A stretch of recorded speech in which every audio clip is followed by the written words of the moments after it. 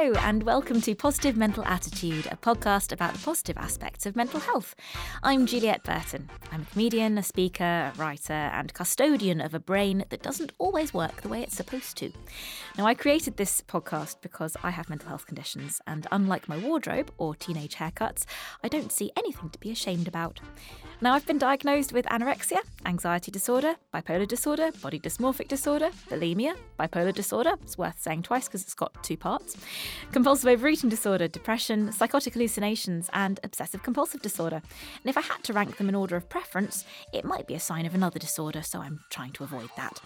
Now, mental illness can cause great pain, and part of this show is how to talk about it. People with these conditions are already suffering, so let's not make the discussion miserable as well. Let's get positive. In this podcast, we are focusing on the solutions and the positive aspects of mental illness, so you're very welcome. Now, Positive Mental Attitude podcast is only possible thanks to our lovely, lovely sponsor, Stagecoach Group. If you've seen a Stagecoach vehicle go by and said to yourself, I bet they don't care about mental health, firstly, you'd be weird, and secondly, you'd be wrong, and we're the proof. So well done, Stagecoach. Ignore what these fictional weirdos say about you. And why not tweet them at Stagecoach Group to congratulate them on how lovely and caring they are about mental illness. Now, joining me this episode is Jonny Benjamin, mental health campaigner, author and vlogger and MBE. He's got actual letters after his name, which makes him the closest I've come so far to interviewing the Queen. So, Jonny, welcome to the show. Thank you very much. Thank you. Now, could you tell us a bit about the diagnosis that you have? Sure. So, when I was 20, I was diagnosed with schizoaffective disorder, which is like a combination of schizophrenia, bipolar. So that was when I was 20. I'm 31 now. And when I was first diagnosed, I was in a really bad place. I just dropped out of university. I've been unwell for a number of years. I was delusional, paranoid, very depressed, and it was a big shock. It was a massive shock to me to get that diagnosis. I knew something wasn't right. So there was something there that wasn't right. But when the psychiatrist sat down and said, "You've got this diagnosis," for me it was like the end of the world. It really was the end of the world. I was so ashamed and embarrassed, and I was put straight into this psychiatric hospital, and literally my world just turned upside down. I spent the next few years really lost, I think, with that diagnosis and that kind of label. And it wasn't until my mid-20s when it was actually, someone said to me, I think we were in a therapy group. Someone said to me, why do you say I'm depressed? Or why do you say I'm schizophrenic? You'd never say I'm cancer or I'm heart disease. You say, I have cancer or I have heart disease. And I just, hearing that from this person really made me think. And it allowed me some sort of separation from that sort of label. That was a really sort of pivotal moment for me. I often find it very odd that when I say, I became anorexic, it sounds like it was a choice. It sounds like it was a career move almost. I became a lawyer. I became anorexic. No, it's an illness. Yeah, absolutely. And you're more than that, and that's what I think is often missing. Well, that's what I certainly felt when I was given my diagnosis. It was like, you've got this, and that's it. We don't know what's going to happen. You're going to be unwell basically for the rest of your life, medicated, and no one ever said, the sky's still the limit. The world is your oyster. No one ever said that. Did it feel like it was just, this is it? You're on your fringes on the out. You're an outcast. Did it feel like that's what they were saying? Absolutely.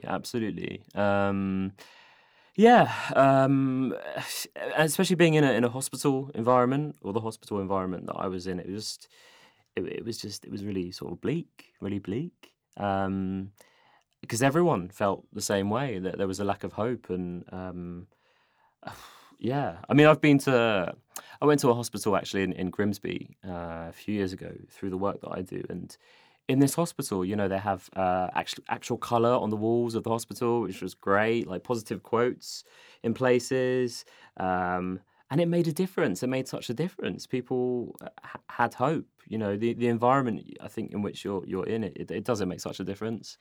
This is why we're doing this podcast, is because for me, I don't think it is this horrible, awful thing if you get diagnosed. It's an invitation to learn so much more about what it means to be a human. Absolutely, yeah. And absolutely. actually, mental illness can teach you so much, which we're going to get on later on about the lessons you've learned. So you were diagnosed fairly early, like you were late teens, early 20s, was that right? That's right. Well, my I guess symptoms started really young. My parents took me to see a child psychologist really young when I was about 4 or 5, because I was seeing things that weren't there and hearing things that weren't there, and I was very anxious and quite violent. So it started very young, but I through my teens, when it got really bad, I hid most of what was going on, because of this embarrassment and the shame, and I was doing well in school. I did well in my GCSEs and my A levels, and I had good prospects, and I wanted people just to see that. I didn't want people to see the side of me that was really struggling. So I kept it all to myself as much as I could, but ultimately, I had this massive breakdown at university and became psychotic, and that was it. When I became psychotic, I had to go into hospital, and then I got that diagnosis. And yeah, for me, because growing up, when I was in school, we didn't talk about mental health, and the only thing that we got was when I was about 17, they showed us One Flew Over the Cuckoo's Nest in school one day. Yeah, they showed that to us as Did well. they really? Yeah. And I mean, that film is just, it's hopeless, isn't it? It's really hopeless. There's no positive that comes out of it. I mean, it's obviously it's brilliant acting, and the storyline is very powerful. Yeah. But there's the cinema aspect of it, and then there's the portrayal of mental illness. yeah, absolutely. But seeing that as the only sort of reference growing up, I mean, that scared me. It scared me, and it put me off. It put me off talking, and I just I wish looking back, someone would have come into our school, or I'd have seen something which had a more positive kind of portrayal of mental health, because there was nothing back then. There really wasn't. I still feel that there's quite a lot of Victorian kind of attitudes towards being hospitalised, or the idea of an asylum, and often when I'm performing my comedy and I'm talking about being in a hospital or being sectioned under the Mental Health Act, which I was when I was 17. Yeah. People almost have this morbid fascination with it. It's like, actually, it's not glamorous. It's quite well, it's unique as an experience, but it's not, certainly not One Flew Over the Cuckoo's Nest. No, absolutely not. No, and I think that's something that we're missing, actually, in terms of like Hollywood, or we're still not there yet in terms of mental health. The portrayals. I think we've got a long way to go. But you have a schizoaffective disorder, which is a combination of different conditions. Is that's right? That's right. Yeah. Is it annoying having a rarer condition than, say, depression, which maybe people know roughly what depression is, or anxiety? No one assumes that they have any knowledge about schizoaffective disorder, or do they let you explain it? Yeah, that's a really good question, because I think it's becoming more and more known about. Not as much as depression, obviously. Depression, anxiety, OCD to an extent, bipolar. They are much more widely known about and talked about. But schizoaffective, no. And schizophrenia in particular is still so stigmatized, I still hear people saying, oh, he's so schizophrenic, or she's schizophrenic, like they kind of split personality thing. And I was sitting in a theatre, I can't remember, a few years ago now, and there was a guy behind, the show was about to start, and the guy behind was like, oh, my boss is so schizo, 1 minute she's this, the next she's this, and like going on and on about it. And I was sitting there with my parents, and I was desperate to turn around and be like, no, that's not what schizophrenia is. Have you ever done that? Have you ever confronted somebody? I'm not brave enough, it's not very, I'm not brave enough, I don't think. You could. My therapist says I can always swap the word could for the word should. Yeah? Yeah. I mean, you could. I've done it. I've done it before. There Really? was a guy talking about, oh, she should be in a straitjacket. She should be locked up in an asylum. And it was in my local curry house. Oh, wow. And I was waiting for my takeaway, because I've learnt that eating is a good thing to do now. And I did actually go up to him and thought, I'm never going to see him again. The number of times I want to do this, Wow. I may as well. Good for you. Yeah, actually, it was. I just went up to him and Wow. went for it and just told him, "This is I've been sectioned, and maybe somebody who's overhearing you, or maybe a youngster might hear you and Good for be you. have a different view." And what was his response? He immediately started to apologise. Did he really? Yeah, it's so British, and he was very lovely, and actually asked me questions, which I Really? appreciated. That's really good. And that will have a ripple effect, because I'm sure he'll then, maybe tell someone, oh, this happened in the restaurant, and educate other people. Really, I think it has a ripple effect. So, have you found that what you've done has had a ripple effect? Because you've obviously got quite a loudspeaker now. You speak publicly. You've done all kinds of things, like finding Mike for Channel 4, and like, how have you found the responses to people for you talking about your condition? usually positive. Yeah, usually really positive. The only thing sometimes is online. Online, that's where sometimes I had I had an argument with Piers Morgan. You're my new favourite person. I didn't know that about you. Congratulations. Well, thanks. I mean, but the thing is, you can never win an argument with Piers Morgan. But I had an argument with him about schizophrenia, because I don't know if you remember, but at Nelson Mandela's funeral, there was a interpreter, and he was doing the sign language, and he was getting it all wrong, and he was signing all the wrong things. And afterwards, it transpired that he had schizophrenia, and he was going through a really difficult time. And then anyway, Piers Morgan found out about this, and he tweeted, why is someone with schizophrenia standing so close to all our world leaders at Nelson Mandela's funeral? And I read that, and I was like, I can't stay silent about that. It's easier online to kind of, I don't know if I could do it in person, but online I really went for him, because I was like, that's, where have you got that from? And he was like, well, people with schizophrenia are more violent than and he quoted some rubbish. We went into this long Twitter, and I got some really horrible things sent back to me. There was one guy, I laugh about it now, but there's one guy that was like, I wouldn't even let you look after my dog, because of your diagnosis, this schizophrenia element. And that was really interesting. But yeah, of course, people online are sometimes will say things that, in person they would never say. But yeah, it's interesting. Is that the most common misconception that you receive, is people thinking that you're definitely going to be violent because... Yeah, dangerous or violent, or just not good to be around, essentially. That's the usual perception. Yeah, violent, dangerous, homeless. That's another one that. And just to clear up, if anyone out there is thinking that is the case, that's absolutely not the case, is it? No, not at all. How do you feel about the? Because I get very passionately angry, and I used to be scared of anger. Now I know that actually it can be a motivation for it's a good thing, positive change. Absolutely. But things like the headlines portraying depression, people saying that people who have mental illness are more likely to be violent, and how do you feel about the misconceptions that are perpetuated in the media? Yeah, it concerns me. I mean, the only time that you do hear usually about something like schizophrenia is when there's been something that's happened, a violent crime or something bad's gone wrong, particularly related to violence. And I don't know if I'm being too sort of, my worry is, because often you'll hear, so and so court case, and so his lawyer says he has schizophrenia. Sometimes I worry that maybe people add that label on as a kind of get out clause, if that makes sense. We'll just say that person's got schizophrenia because it's associated with violence, schizophrenia violence. And I don't think the media helps with that at all. I mean, every day I meet people, well, not every day, but I've met a lot of people with schizophrenia that are out there living, working, functioning, and you never get to hear about any of them in the media. The only time that the media really focuses on schizophrenia is when something bad has happened. I just wish...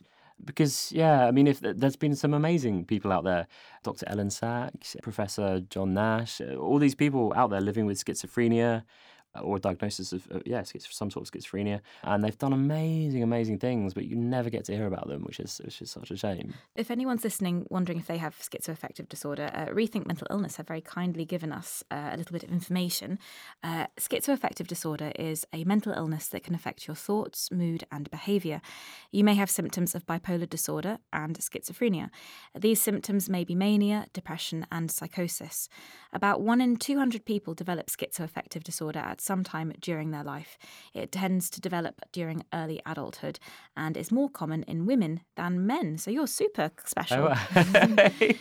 Right. So I actually am very excited speaking to you because I have had experience of hallucinations myself. Okay, yeah. And I very rarely meet anybody else who has had those experiences. So when did you said you first experienced seeing things that other people weren't seeing or hearing things that other people weren't hearing when you were as young as 4 or 5?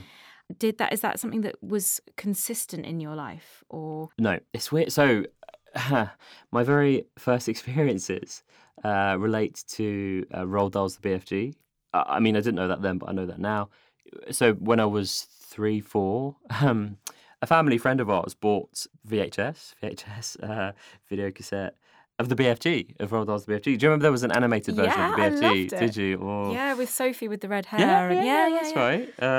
So a family friend bought that for me. I think it was one Christmas, and I watched it. Scary. It was. It really. It scared the life out of me. And after I saw that film, I didn't sleep properly, and then I began to see what I thought was the BFG.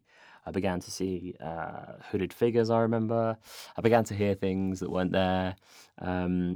Always at night, people breaking into the house. And this is why my parents took me to see a child psychologist, because I stopped going to bed, basically, because I was too scared. So you weren't sleeping at that time? I wasn't sleeping, no. It was awful. But yeah, those are my early kind of, I guess, sort of hallucinations, I'd call them.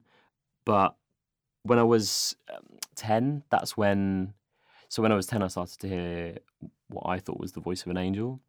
So that's when kind of the auditory sort of hallucination started. But I just thought that this was normal and this was something that everyone had. I thought, we just all had a sort of voice character that we carried around with us. And I liked, because I come from a Jewish background, and I was really kind of influenced by my faith. I was into my faith, and I thought this was great. I was sort of, I had an angel that was with me, that was talking to me, and it was great. But it changed in my mid-teens when that voice changed into more of a sinister voice. It began to sort of command me to do things, and I then fell into this pattern of having to do things in threes. I'd have to do things in threes. So the voice would say, usually it was actually, I'd have to say things 3 times. Certain things, it would say, if you don't say this, I'm going to punish you, or if you don't touch this 3 times, I'm going to do something to you, your family. And that's when it became really, really tough to live with, really tough. But I felt I had to do the things it was telling me to do, or I would be punished. Yeah, but I didn't talk about it because I was scared. I thought, having seen One Flew Over the Cuckoo's Nest, I thought, well, if I say what's going on, I'm going to be locked up. I kept it to myself. But then I fell into a kind of real psychosis when I was in university, and I believed that I was being possessed. It literally felt like there was something inside of me that was sort of controlling me, and I went onto the streets and I was screaming, shouting. I thought the devil was inside of me, and I was speaking words that it's so strange, because to this day, like, it's not my words. You know what I mean? It's like I someone. do know what you mean. I will tell you about why I know what you mean in a bit. Carrying on. Though. No, it just, when I look back and I can place myself back there. I was in the middle of a dual carriageway, screaming and shouting these phrases, and it's so strange because it's not me. It's not my word. I would never come up with those words. Me today, sitting here as the person I am now, do you know what I mean? I would never. It still feels like it was. Yeah, it wasn't me. It was kind of just a very strange experience, and not a nice experience. A very difficult experience. What sense do you make of it now when you look back on it? I've got so many things I want to contribute to the conversation, but I'm wondering, when you tell yourself, when you look back at that, what what narrative do you tell yourself of that? Well, when I look back now, and I've been psychotic again, I can see it's the brain. There's something in my mind that's happened that's triggered this. And actually, last time I was psychotic was last year, and that was due to a lot of stress. And again, when I think the psychosis is always triggered by stress, and so I make sense of it in that way. Actually, not just stress, insomnia. Insomnia is a big thing as well. I think the two of them combined. Actually, there's another too much drink and alcohol, because that really, not good for me. But yeah, I think particularly the stress and the insomnia. I know. I mean, within just a few days, it's quite scary when I think about it. In just a few days, it can really flip. If I stop sleeping properly. If the stress builds up, things can turn, pretty quickly, and I can go into. So the last time I was psychotic, I was on the Truman Show. I had the Truman delusion growing up, where I thought I was on the Truman Show, and last year when I was psychotic, I went back into it, and it was so scary because I was convinced I was on the streets shouting, "You're not real, you're not real. I'm in this TV show, get me out." And again, looking back, I see it as something in the brain, in the mind. It all becomes too much. It's too overwhelming. And my therapist says, it's not your fault. It's actually a natural reaction to kind of this massive buildup of stress. And actually, you're trying to sort of escape. So the Truman thing is being on the Truman Show. Growing up was my sort of escape from the real world. And he says, you go back into that because that's your escape. You're trying to make sense of it. You're It's a survival mechanism. Exactly. Yeah. Exactly. So when I was sectioned, because it was such a heightened stress, my body weight was so low that my brain just said, no, I'm not having any of this. I'm out of here. I'm checking out, because I couldn't cope with the amount of stress. And I thought that the devil was penetrating me. Sure. And I thought that the shadows in the room, like out of Ghost, the film Ghost, where the shadows were coming to life and pinning me down. Sure. And there was a point where I was singing operatically at 3 a.m. in the morning, because I was convinced that the higher I sung, the closer to God I would get. And being a good Church of England girl, that seemed to make sense to me. And I remember at the time thinking, this is perfect sense. Why is everyone around me lying to me about why these things aren't real or aren't happening? And I saw nice things. There were nice experiences within those hallucinations, like a woman who was sat next to my bed, was reading from the Bible, and she was this lovely big black lady, and just so calming and so warm and so loving. And I got so agitated and angry when I was asking the other nurses, where's the black nurse, because I really wanted to chat to her. She was reading from the Bible. Can she come back? And they were like, no, there was no one here. There's no one here. Nowadays, I from the little I've read, and I could read more. That's just my general note for life. Mine too.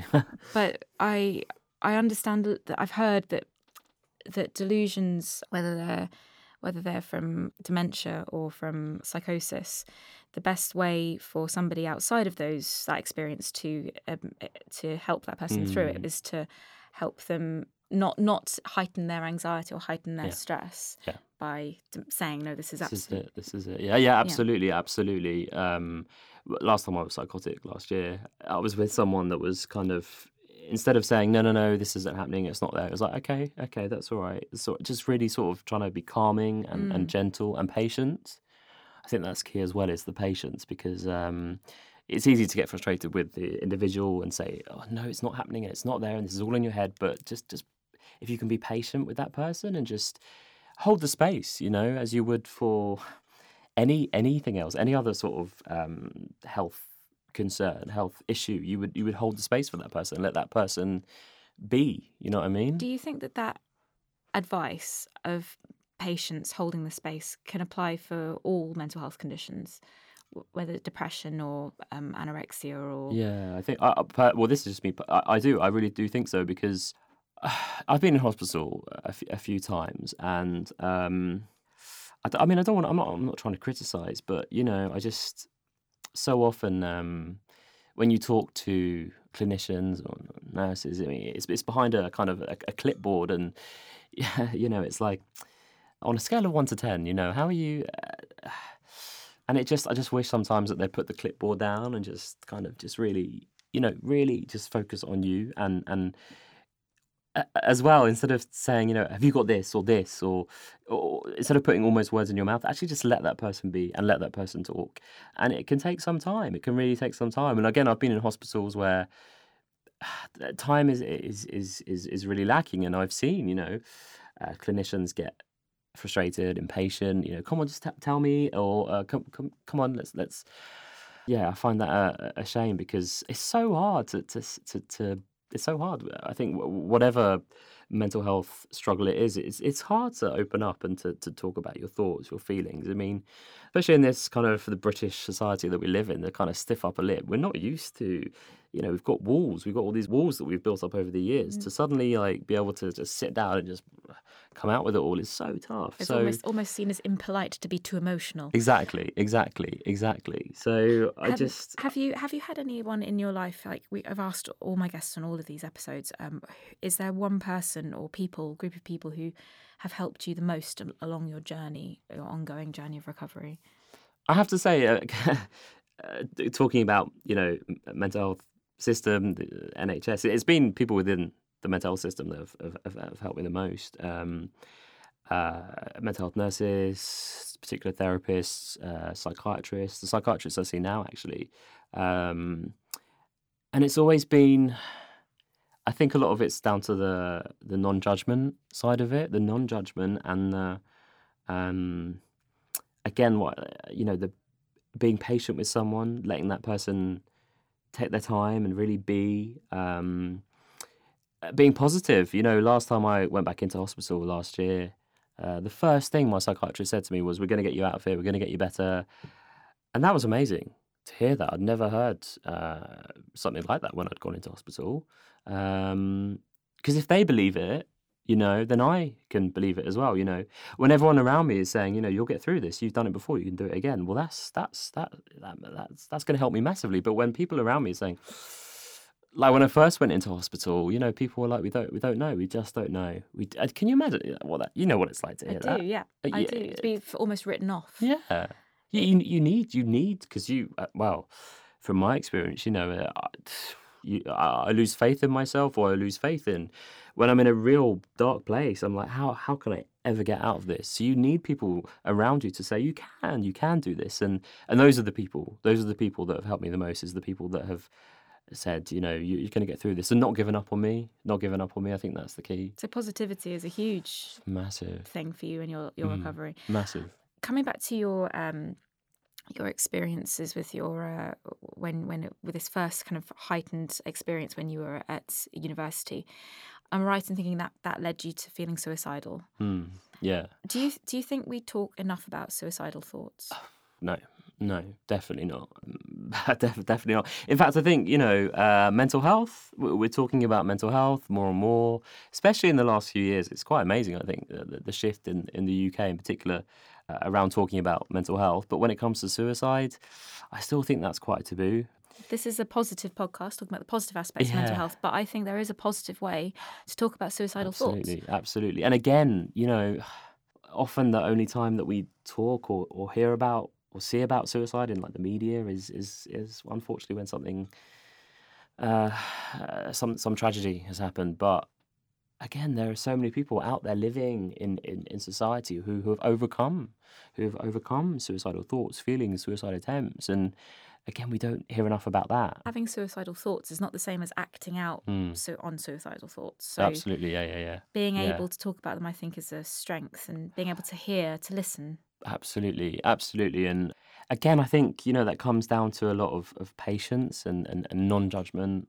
And I know for myself, when I've been suicidal in the past, I've often gone to like the Samaritans, and I just know that I'll be met with someone who is able to hold the space and really listen and not judge. And it's such a literally, it's a weight off my shoulders when I can finally say, look, I'm in this really dark place and I'm thinking of suicide, and just to come out with those words, it's just instant I mean, it doesn't take them away necessarily, but it's just an instant relief. You don't have to hold it all to yourself. And It's out of your head. It's in the ether. yeah, absolutely, absolutely, and that makes such a difference. Yeah, I do. I really think that people are scared of it. I think people are scared. People are scared of suicide as a subject, but talking about suicidal thoughts and feelings, I think people are really scared to go there, and I think that's a shame. In fact, the last time that I was suicidal, I was just afterwards I was reflecting on it, and I was just thinking, why can't we treat this as no different to like having a headache or a migraine? When you've got particularly when you've got a migraine, you say, oh, I've got to go home, or I'm in a really I've got to lie down, or you tell people. Why can't we do that with our suicidal thoughts and feelings? Why can't we say, do you know what? I'm feeling suicidal. I just wish, and maybe one day in society hopefully we will be able to just be honest and just say. But right now, I think there is still quite a stigma attached to suicidal thoughts. Do you think it's worse for men than it is for women? Or because I think there's a big conversation about that right now. I only know what it's like being a woman and having suicidal thoughts. But I know that women, we're almost invited to open up more. With men, can you talk about it? I think it is harder. I mean, from a young age, I remember I was told, man up, because when I was really, really small, I was very sensitive. I would cry a lot. And when I was like 3 years old, 4 years old, that was all right. Well, that people would comfort me and say, oh, yeah. But when I got to around 6, 7, 8 years old, it was like, come on, Johnny, stop the tears. Big boys don't cry. Man up. And I think a lot of boys go through that, the whole man up thing, or I hate that term, big boys don't cry. It's really... Man really, up really annoys me too, yeah, especially as a feminist as well. It's like, why is manning up a sign of strength, right? And being crying is weak? Exactly. Why? No. It's very frustrating. It's very frustrating. But we're still giving boys that message. And so when I started going through like really bad depression, and I was very tearful, I would never show that to anyone, because I thought it was a sign of weakness. I was meant to be a man, and men are strong and men aren't vulnerable, and it took me a long time for my mindset to change on that. So again, I think that's something that we can change. We can change that by the way that we talk to the young boys, the young men of the next generation. It can really make a difference. How do you find social media? Is it a help or a hindrance for you? I think both, to be honest. And I guess it depends what frame of mind I'm in.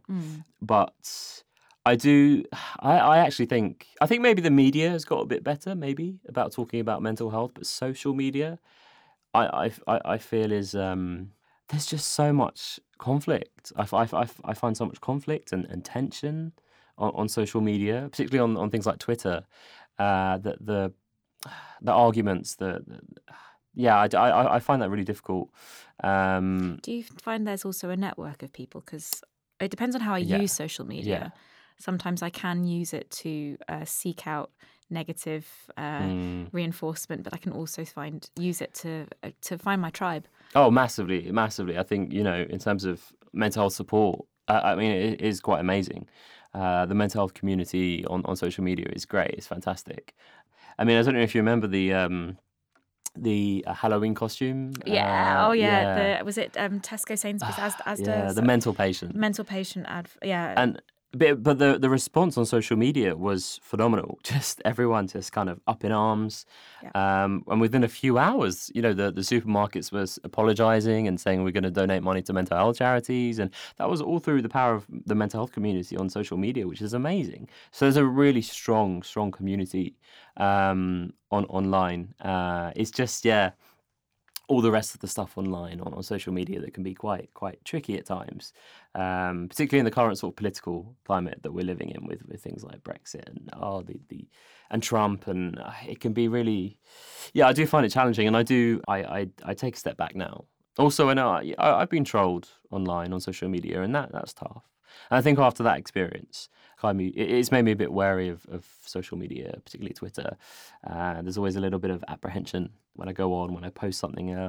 What are people going to respond to this? Because anyone can respond on something like Twitter, and you just don't know what you're going to get. And yeah, I'm sensitive, and and I try, particularly when it comes to articles, I try not to read the comments. Yeah, there's always something that I know, and I always focus on that. There could be 99 positive comments, but it's the one negative comment that I will focus on, and I'll just mill over again and again and again. So, and I just don't want that. So I try and avoid it altogether. Oh, you're preaching to the converted. I am, being a comedian, you get one negative review, and that's the one thing that you're constantly looking at. And I'm writing an article at the moment about mental health and comedy, and I'm struggling to write it because I'm already writing my own comments on the footer of the article. Yeah, that's hard. It's really hard. When you were trolled, how did you cope with that? Because I had experience of trolling in 2015, and that was a baptism of fire of learning how to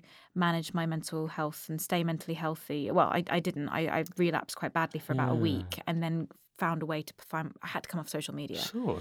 So how do you manage that? I think exactly what you've said. I mean, coming off social media, I ended up in hospital around the time I was being trolled, and my psychiatrist banned me from social media. She said, right, you're not going on social media. And it was the best thing that I did, probably, because I needed that break away from it. And because I make YouTube videos, and I made YouTube videos now for, about 7 years. And when I started making YouTube videos, I really don't think there was the same level of trolling that there is today. I think now it's, again, I really try and almost distance myself from... I always get very nervous when I get an email come through from YouTube and it says someone's commented, because you just never know. You never know. People can be so mean. And actually, interestingly, I often get people attacking me for my weight, because my weight fluctuates quite a lot. Medication, I've got IBS as well, so it often fluctuates, and it's quite astonishing just how many people will comment on the weight gain, the weight loss. It's rather than the subject of what I'm talking about, the mental health. And that worries me, just how many people focus on the aesthetic and what they're seeing, and they have to comment on that. And I have to take a step back. I have to take a step back from it. I find that especially given my history of eating disorders, I still struggle if someone tells me that I look well, or if you're looking well on it. Somebody said recently after a show, and I think people we are visual beings, so we're often compelled to comment on appearance. But when it's talking about something as deep as mental health, which is by its very nature about so much more than appearance. Yeah, absolutely. Absolutely.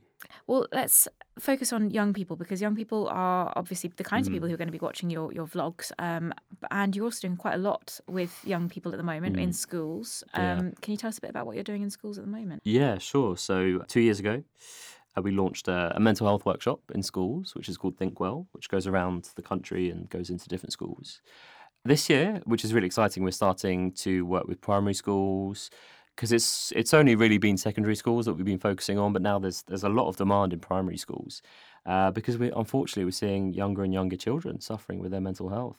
Universities as well now we're trying to do a lot of work in, because again, unfortunately, there's more and more mental health issues being presented at universities, and less support there. This is very frustrating. So we're trying to do more at universities. Parents as well, actually. We're doing parents workshops now, which is really exciting, because again, when I think about my parents, they got nothing. They had nothing. They had no idea how to support me when I was struggling. So bringing the parents in, getting the teachers involved, we're really trying to go in and look at a whole school approach, because so often in the past few years, a school will contact us and will say, right, well, we've got a slot for you on the 20th of November at 2 p.m. Can you come in and talk for 40 minutes, and then that's it? And we actually now say, well, actually, no, because you can't just go in and just... I went into one school, I won't name them, but I went into one school a few months ago, and I literally went in and they were like, we're really rushed today, and we just need you to do a 20-minute slot, just tell your whole story, and then they've got to go straight back to class. I just felt so uncomfortable. I did it, and then And then the teacher said, right, okay, all back to class, and you could see their faces. They were like they they had questions. They wanted to ask things. There was things going on for them in their mind, and I just felt awful because I was like, well, they're now going to go off to a maths lesson and a science lesson and be expected to just for that all to just sink in and then not have anything. So really, we're trying to focus on looking at a whole school approach and not just a one-off day in the calendar. There's one school that we always get asked to do, which is they do a whole school day. They do domestic violence, they do racism, they do mental health, they pack everything into one school day, and then it's right, you're done for the year. Wow. And then I just can't. I can't. It's. You need to sleep for a month after. Right, exactly. I can't imagine how that affects young people and teachers as well. So the other thing that we're trying to really focus on is getting mental health embedded into the curriculum. You know, why don't we talk about mental health within different subjects like history? There's so many people in history that had mental health issues. Abraham Lincoln, Florence Nightingale, Winston Churchill. Why don't we talk about that within the subject? Or in science, you know, why don't we learn about like the brain or the way the brain works? Or in English, again, there's so many times in English when we can bring up the subject of mental health. And I remember distinctly when I was in year 9, we studied Romeo and Juliet. And at the end of Romeo and Juliet, you know, they both take their own lives. And I remember just sitting there shocked. I was just completely stunned. And my teacher just sort of brushed over it and said, right, okay, end of the play, so your essay. And I was just, I just couldn't comprehend. We were just going to just not address this. So that's, I think, one of our big aims is to get mental health really sort of embedded into the curriculum. And we're actually launching a new kind of project called Beyond Shame, Beyond Stigma, which is all about trying to get more support, more help into schools, into the youth justice system, into universities, because there's just not enough support. We know that for young people.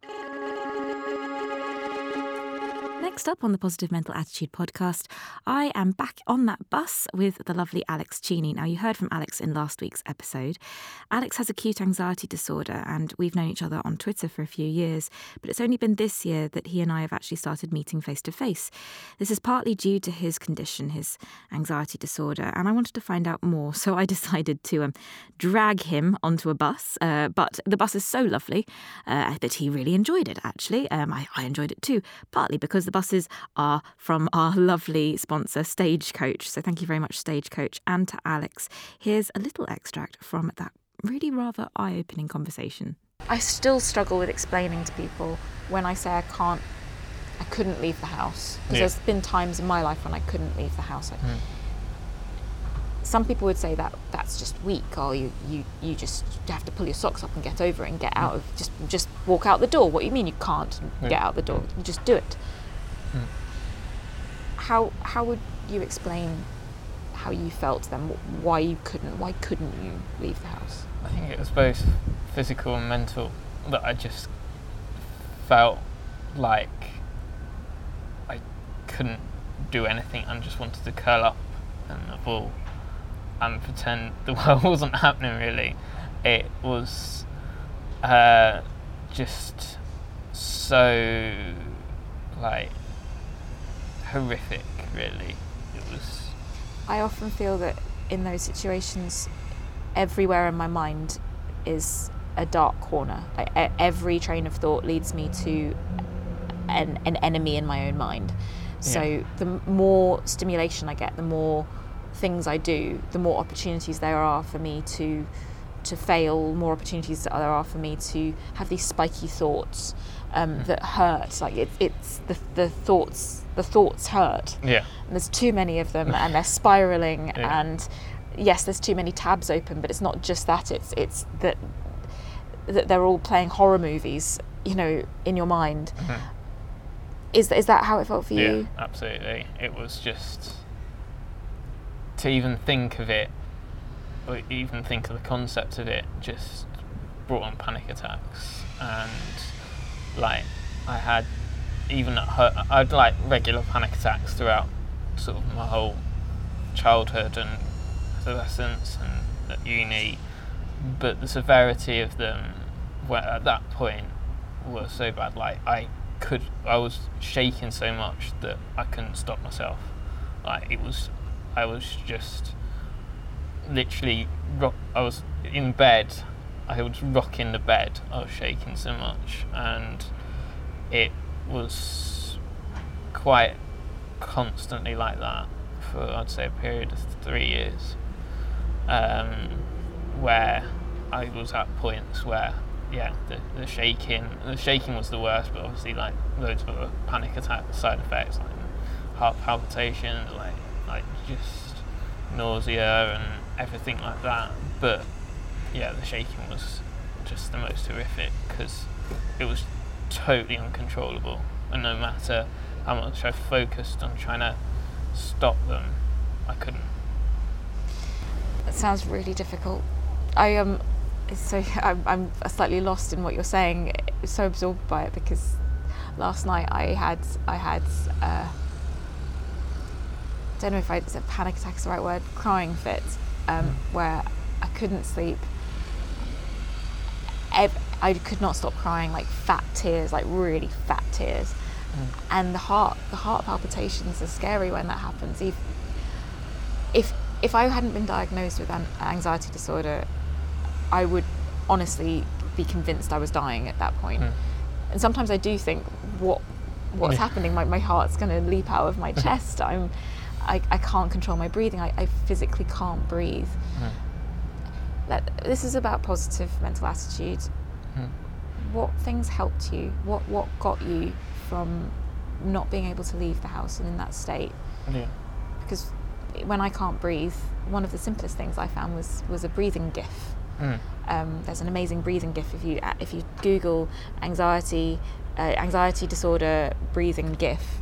This is gorgeous. Have you seen it? There's kind of there's loads of them out there, but there's one that it's a shape that grows it grows from a line on the ground to a triangle to a square to a hexagon and then a pentagon. I'm probably getting those names of those shapes wrong, and then it goes back in again, and it says just breathe along with this shape, and it grows and then it expands and then it contracts and it expands. And if I do that for about a minute, I start to feel like I can think. I can have space around my thoughts a little bit. What things did you find helped you? My dog was the main factor. Dogs are amazing. Yeah, they're amazing. Just like a cuddle with her. That's why you follow me on Twitter. I share so many pictures of dogs on Twitter. So what was your dog called? She's called Cassie. And is she still around now? Yeah. Oh, she's getting old though. She's 11 and a bit frail. But how does she help you? Just being there and just someone who doesn't care about anything and just Is it stroking her? Because being able to have something tactile. Yeah, tactile, and especially with autism, something tactile, and the softness of her fur, and having a companion, a living being that depends on you. I love dogs. I love them so much. I love the fact that they, something soft to stroke to calm me down, something that forces me to go for a walk. Forces me to take time to breathe and have space to think. Even at my worst, I could still walk her to the end of the road and back. And that's an achievement on a day when your anxiety disorder is really bad. What's your feeling on the way it's portrayed in the media? I think it's very much stigmatised still. I think like casual language like nutter, psycho, other examples, crazy, are used to insinuate mental illness, and it's really bad. It shames people, it has a negative impact, it stops people seeking treatment because of fear through them being seen that way, and I think it's dangerous. I would love to see it change. I would love to see how I'd love to see attitudes and portrayals and headlines being a bit more insightful. Soap operas, they've done quite well to me. both EastEnders and Coronation Street have done really good storylines in the past couple of years. Do you think they have the power to help people understand mental illness more? Yeah, I think definitely. So they've gone into quite in depth on it, and not just sort of got over the storyline and just ignored it, like never happened. They've actually gone back to it and sort of like that it people have relapses and things like that, and I think that's like a more realistic portrayal of it, and I think that's definitely helps people relate and understand, and yeah. They reach a lot of people as well, which is fantastic. Yeah. Alex, you've been absolutely sensational. Hope that you enjoy the rest of your day. Thank you very much for having me. It's been a pleasure, and yeah, I thoroughly enjoyed it. Now it's time for Solution of the Episode, where we read out something our Twitter followers have said to me that has helped them out the most in their mental health journey. So thank you all sincerely for helping me create this content, because I really do appreciate not having to do it myself. A very common one this episode, a lot of people said on social media that a really positive thing to help your mental health is pets.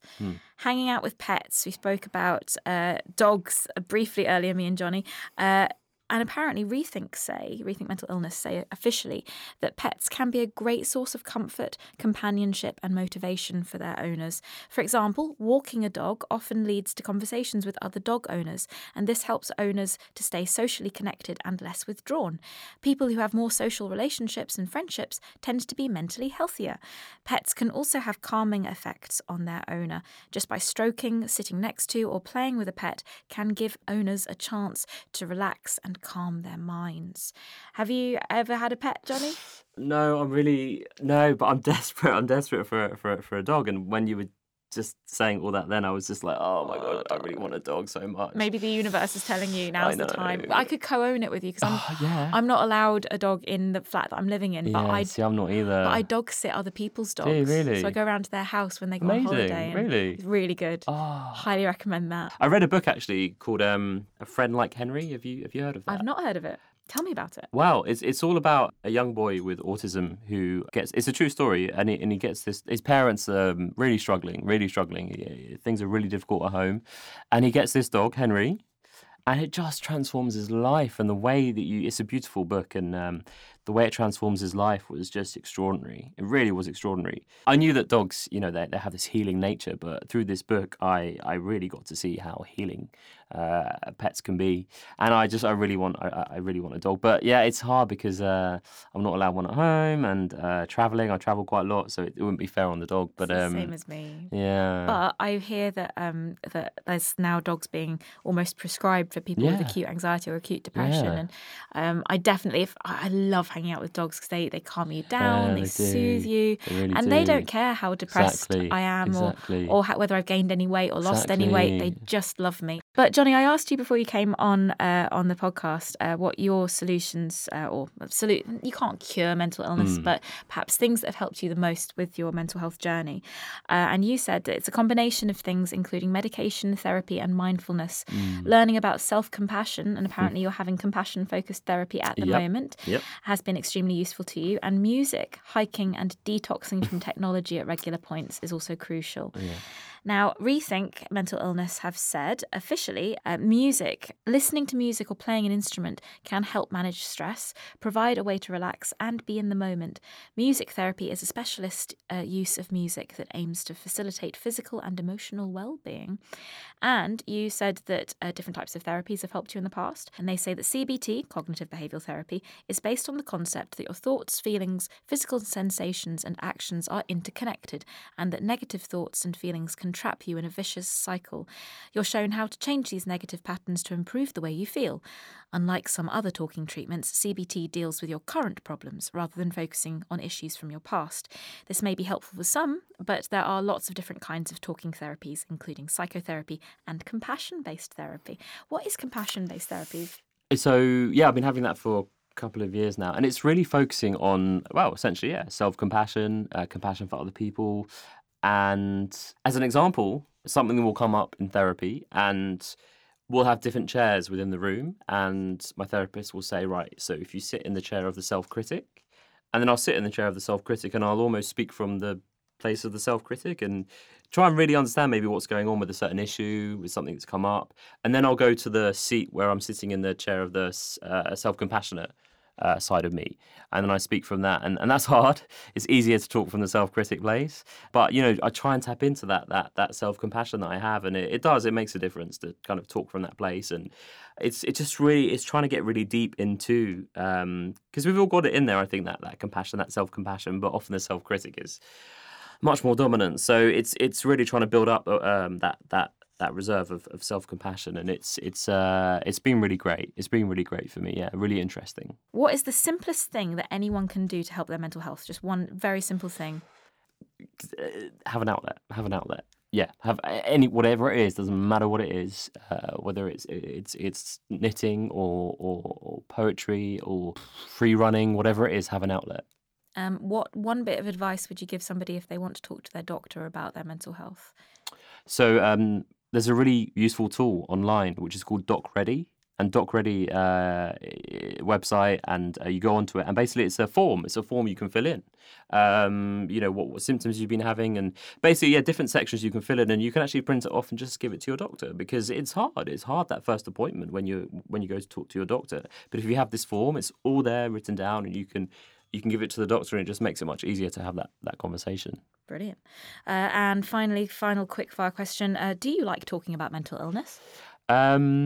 I do, as long as it's in a positive way. I do. Yeah. So this hasn't been too grueling for you? No, it's been great. It's been great. And yeah. I promise that I'm going to show you a video of a really cute puppy that I've seen recently.